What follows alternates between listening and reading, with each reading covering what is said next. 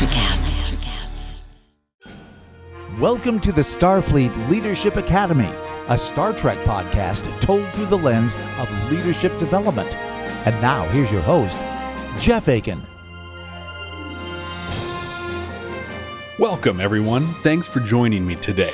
After our last episode, I am really hoping for a good one.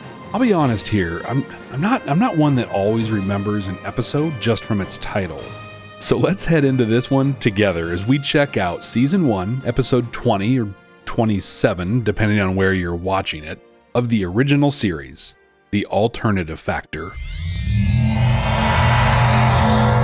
It's a boring, routine day on Enterprise. What? You thought they had awesome, cool adventures all the time?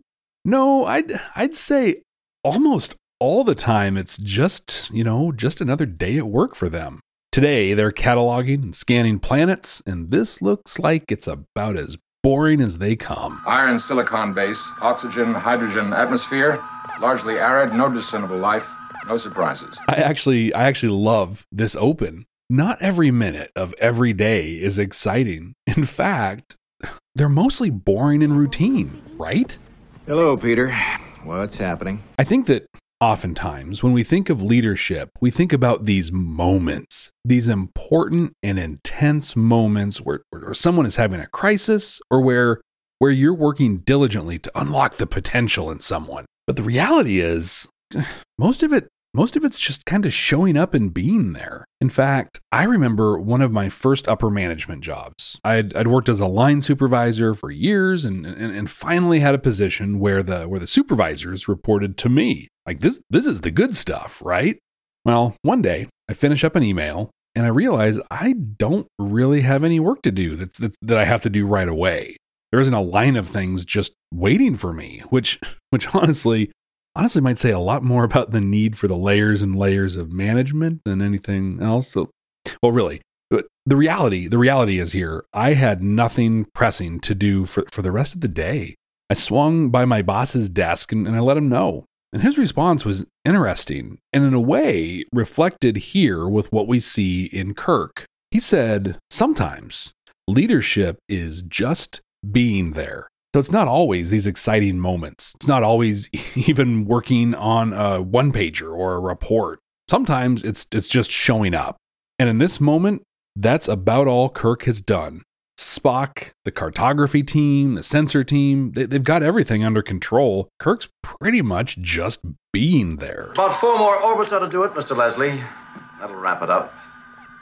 Lay in a course for Starbase 200. And it's a good thing, too, because it all falls apart. 2 huge impacts to the ship. They are rocking and rolling. Rocking and rolling, whatnot. Spock analyzes and Kirk tries to get the meat of what just happened. I want facts, not poetry. I have given you the facts, Captain. Spock says it is as if the entire magnetic system in the solar system just blinked. For a split second, nothing existed. And now, at the very moment stuff went down, there's a living humanoid creature on the planet's surface, when before, there were none. Kirk puts together an away team and they head to the surface. They locate a small, one-person ship crashed on the surface. Looks like it came from any sci-fi show in the 1950s. They investigate, but before they can reach inside, the human, a man, yells at them, saying he needs help. Need your help. Suddenly, he falls from a cliff. Kirk has him beamed directly to sickbay. On the ship, we learn the dilithium crystals were drained from the phenomenon. Kirk orders them to be recharged. Spock, in the meantime, learns that the phenomenon was centered directly on this planet. Uhura gets a hail from Starfleet Command. Code Factor 1, sir. That means invasion status. At the time of this episode, that was just a way to add some stakes to the show. But now that we have decades of Star Trek after this, this makes total sense. Okay, spoiler time, alert, warning. If you have not watched Discovery yet, the first season shows the start and the end of the Federation-Klingon War. This particular episode, The Alternative Factor, occurs on Stardate 3087.6, which is sometime in the year 2267. The war ended just 10 years prior in 2257. And in that war, although victorious, the Federation was decimated. They would understandably still be on a high alert when it came to a potential invasion. In fact, just a few episodes from the alternative factor, spoiler alert again here, there's a conflict with the Klingons once again. The addition of Discovery, 23rd century Discovery, changes and enhances a lot of the little details like this in the original series. Kirk puts the crew on battle stations. All hands, this is the captain. Battle stations. I repeat, battle stations. This is no drill. And takes the message from Starfleet Command. Commodore Barstow comes on, lets them know this disruption impacted every quadrant of the galaxy. Kirk postulates this is the prelude to an invasion, and Commodore agrees. He orders Enterprise to determine what's happening. They happen to be the only ship in the area because they're evacuating all personnel near the solar system, so they are on their own. Kirk pauses for just a moment. Like many of Kirk's flashes of brilliance, this happens very quickly. The communication ends and he takes a beat just to breathe. So far, this episode has tried really hard to make us believe this is a big deal. Like the entire Federation is at stake and they are on the brink of war. To add to it all, Kirk was just told he's pretty much on his own in staving this off. But he's a pro, and he's accustomed to being given difficult assignments. But this is huge. He doesn't really have time to digest the whole thing, so he does two things. And these are both things that you can put into practice today, immediately. First, he stops, pauses, and takes a breath. This may not seem significant, but really, it is huge. Dr. Christopher Rhodes, a clinical neuropsychologist at Harborview Medical Center, says taking a breath, a deep breath specifically, helps to calm your nerves and reduce stress and anxiety. But how does it do that? Okay, biology lesson. Your autonomic nervous system, which controls involuntary actions, this is like keeping your heart beating, digestion, things like that, is split into two parts. One part, the sympathetic nervous system, controls your fight or flight response. The other part, the parasympathetic nervous system, controls your rest and relax response. These two parts of your nervous system can't be turned on at the same time, which means if you work to activate one, the other will be suppressed. And stopping to take a breath activates the parasympathetic nervous system. Do you think Kirk might be feeling a little stress and anxiety right now? Maybe his sympathetic nervous system is in control? Yeah, I'd imagine so. Now, to fully reap the benefits of deep breathing, it's a focused exercise that can take some time, like at least 60 seconds. But Kirk doesn't have that kind of time, and I'm sure you don't always have it either. But just the act of sitting comfortably, closing your eyes, and taking an intentional deep breath can help reset your mind so you can focus on next steps.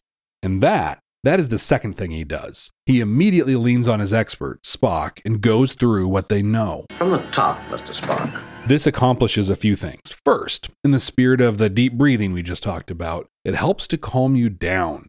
Being told you're on the brink of invasion and that you alone can stop it can impact your stress levels just a little bit, like in a completely and totally overwhelming way.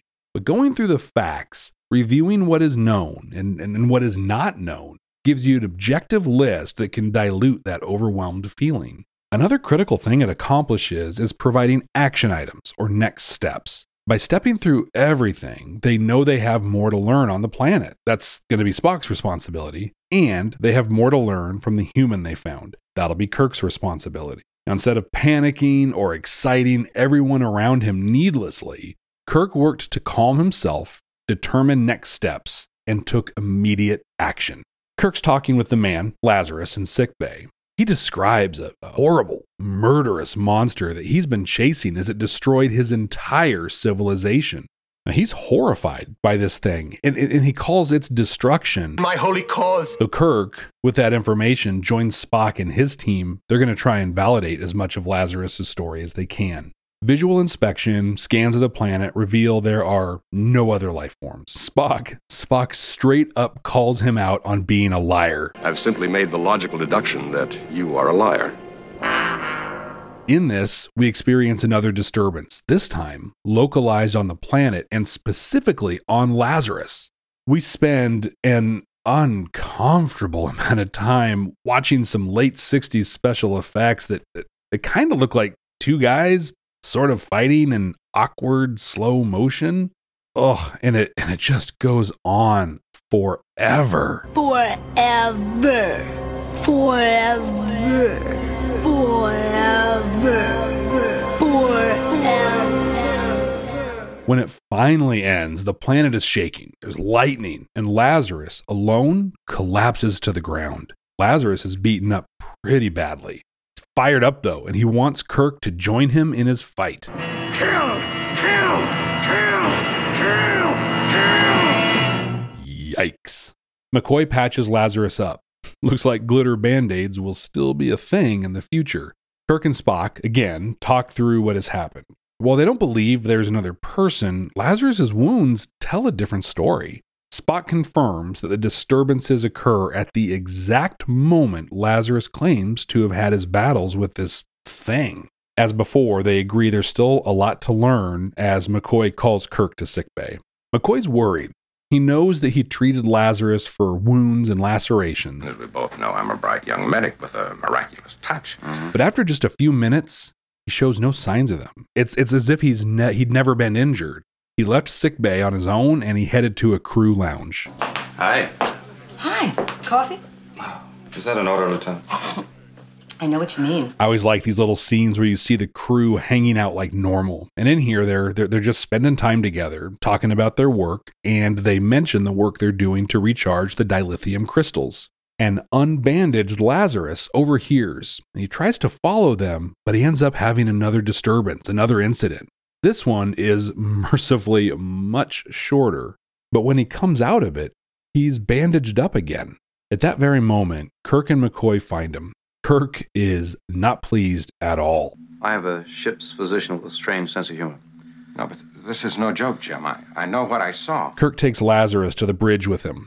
Spock has found a source of radiation that is not there. I confess I am somewhat at a loss for words. He describes it as a rip in the universe. He mentions dilithium crystals, and Lazarus gets really excited. He says that with the crystals, he can trap this murderous thing that he's chasing. But Kirk refuses, saying that none of Lazarus's explanations have been believable. Upset, he leaves the bridge. I'll have my vengeance. In a relatively rare and cool Star Trek moment, we get to see dilithium crystals. Lieutenant Masters has finished recharging them, and Lazarus, Metal Gear Solids his way into engineering, takes out Masters and snags some dilithium.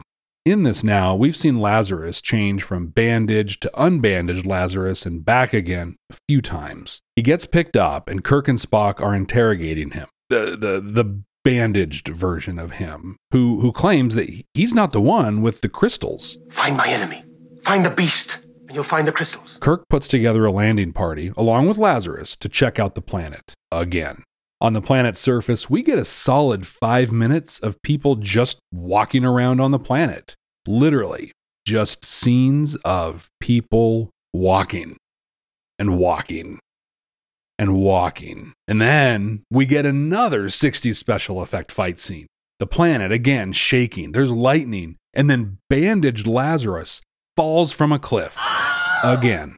It's a kind of higher cliff this time, though, I guess. So we go back to sickbay. Kirk questions him again. The crew has fact-checked Lazarus's backstory, and it was all a lie. 'Cause I'm a liar! Finally, he claims that he's going to give the real story. It turns out his planet is the planet that they're orbiting. His ship is a time ship, and he's been chasing this creature through time for years. He's a time traveler. The dilithium crystals will get his ship flying again, and then he can continue the chase.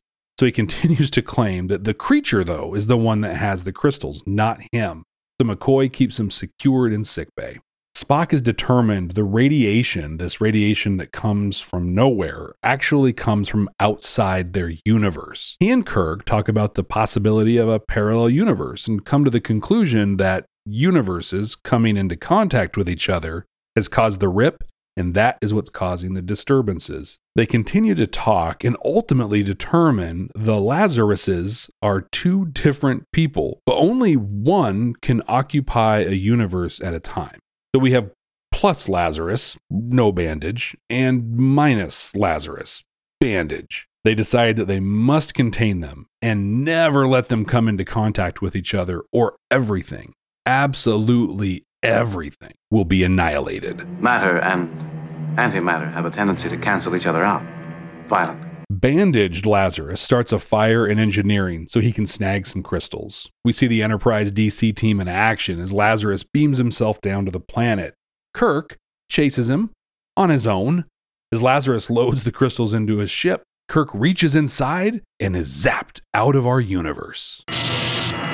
We get yet another painfully long negative effect, slow motion running scene that, when it finally ends, finds Kirk in a similar but apparently different universe. Unbandaged Lazarus is there in his crashed ship.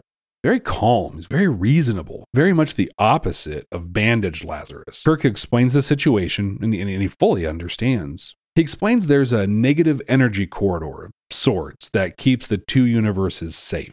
He describes it as a prison with explosives at the doors. He proposes that they trap bandaged Lazarus in the corridor, along with himself, and that Kirk destroys their ships, trapping them there for eternity. He believes that this will keep both universes safe, and Kirk agrees. Kirk heads back to his universe, grabs bandaged Lazarus, and throws him into his ship, sending him into the corridor. He orders Enterprise to fire on the ship, destroying it. But what of Lazarus? What of Lazarus? We get a quick scene of plus and minus Lazarus fighting in the corridor, and Kirk orders Enterprise away. Wow. I'm so sorry. 2 episodes in a row that were just terrible. I mean, at least Unforgettable had Virginia Madsen going for it. This had, well, nothing. When I was a kid, I always thought of this one as the one with the guy that had a fish beard. Lazarus's makeup was, well, I'll try to be kind here. It was, inconsistent. Now, a lot can be forgiven in the makeup and acting departments for Lazarus. See, originally, John Drew Barrymore was supposed to play him. In a moment of prescient brilliance, he no-showed the filming. Robert Brown happened to be near the set on the second day and was literally pulled in to fill the role. With absolutely zero prep, he really played 2 different characters in a really poorly written episode of a sci-fi TV show that not too many people knew about yet. Even with that grace, this episode is basically unwatchable. It stinks. A number of sites and publications ranked this among the worst of all Star Trek, and I have to agree. Story really didn't make any sense. And I think Lazarus' changing stories were kind of, that was the writers just spitballing ideas to move the episode forward. And then the ending. I mean, God, thank goodness it was over, but oh, it was awful. What of Lazarus? What of Lazarus? Yeah, what of him? He gave up his eternity for 2 universes, and all he gets is Kirk pondering what that would look like. While I really am sorry I subjected you to this episode, I think, though, that it shows how serious I am about watching and yes, learning from every episode of Star Trek. You're welcome. Command codes verified. Terrible episode or no, we can glean leadership lessons from each episode of Star Trek. At least I hope we can. The first thing we talked about was a day in the life. Woke up, fell out of bed. Kirk is clearly bored in the opening scene, but he's doing the things you do when you're on a mission of exploration. To me, the lesson here for us is that leadership still has a job attached to it, usually at least. I mean, I have days where I work on a budget presentation or I review audit reports, and I can only imagine the work you do every day in your job. But for all of us, we have the grind. I mean, even Captain Kirk. But the grind is easier when you've also done the leadership stuff. The only other cast member we really see anything out of in this episode is Spock, but we see the benefits of training, development, trust building between him and Kirk. He creates a culture where his team is well prepared for the unexpected, even in the most routine of circumstances. The reality is, if the boring and routine stuff was the norm and nothing exciting or weird ever happened, we probably wouldn't need people in leadership positions. You see, we need leaders because the routine is shaken up. all the time. We need to develop people and be able to respond to the unexpected. We need to develop strategic plans so we aren't lost when things go south. Running through a playbook or running a drill on your continuity of operations plan as examples help prepare your teams for those things that fall out of the routine. We see exactly this in the open of the episode. Boring, daily routine, and then the galaxy suddenly is under threat of immediate invasion. At no point does anyone lose their cool. In fact, everyone performs at a very high level. Lieutenant Masters identifies problems with the dilithium crystals, offers a solution, and executes. Report on the dilithium crystals, Captain. Yes. Whatever that phenomenon was, it drained almost all of our crystals completely. It could mean trouble. Spock is researching the problem and looking for solutions. Everyone steps up because Kirk, and I'll be honest, this is an assumption on my part, but Kirk regularly drills and prepares his crew for the unexpected. He has a lot of talent on his crew and trusts his department heads to handle the technical aspects of their job.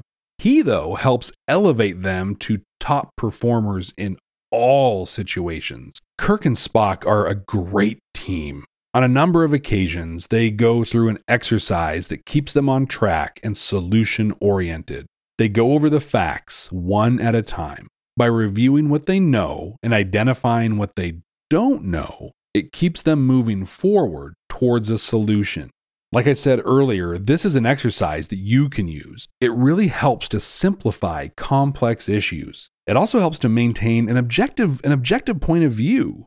Work with your team. Review what you know. Now, hopefully, you're not in a situation where the entire galaxy is depending on you. So you probably have tools like performance metrics, task lists, deliverable schedules, etc. to help guide that review. But even if you don't, just taking that moment to review what you know can be extremely valuable. I really enjoyed the scenes where they did this exercise. Well, maybe that's not entirely true. I mean, to be clear, I enjoyed these scenes a lot more than the other scenes, but I guess that really isn't saying too much. But in these scenes, it's great to watch them go from a place of confusion to a place where they have action items and are moving towards a solution. Shorter episode this time. There honestly just wasn't a lot to review here. What are your thoughts? Let me know. I absolutely love hearing from you. I'm on all the social media at Jeff T. Aiken. Jeff, T as in terrible, A-K-I-N. If you've enjoyed the Starfleet Leadership Academy, please tell a friend or tell a colleague about it. All right, now let's see what we're going to be watching next time. Working.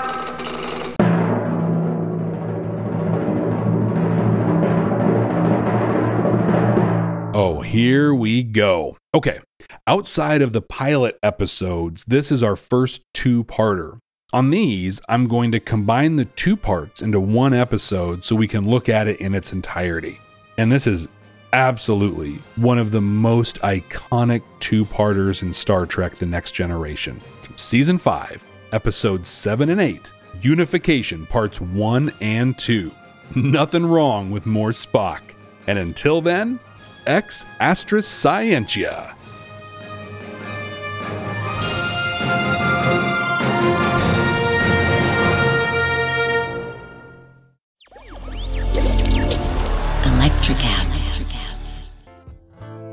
Welcome to Tuning Into Sound Wellbeing, where we harmonise your mind, body and soul. I'm Amanda, your sound therapy expert. And I'm Stephen, the curious explorer uncovering the mysteries of sound. Together we explore vibrations, frequencies and the power of sound therapy and tuning forks. Discover ancient wisdom, reduce stress and tune into a healthier life. Subscribe to Tuning Into Sound Wellbeing today. Miles, are you ready to record our promo for Season 2 of the Wannabet podcast? David, have you ever seen a grown man naked? Miles, we're not here to quote lines from Airplane. We're here to tell people that Season 2 starts August 18th.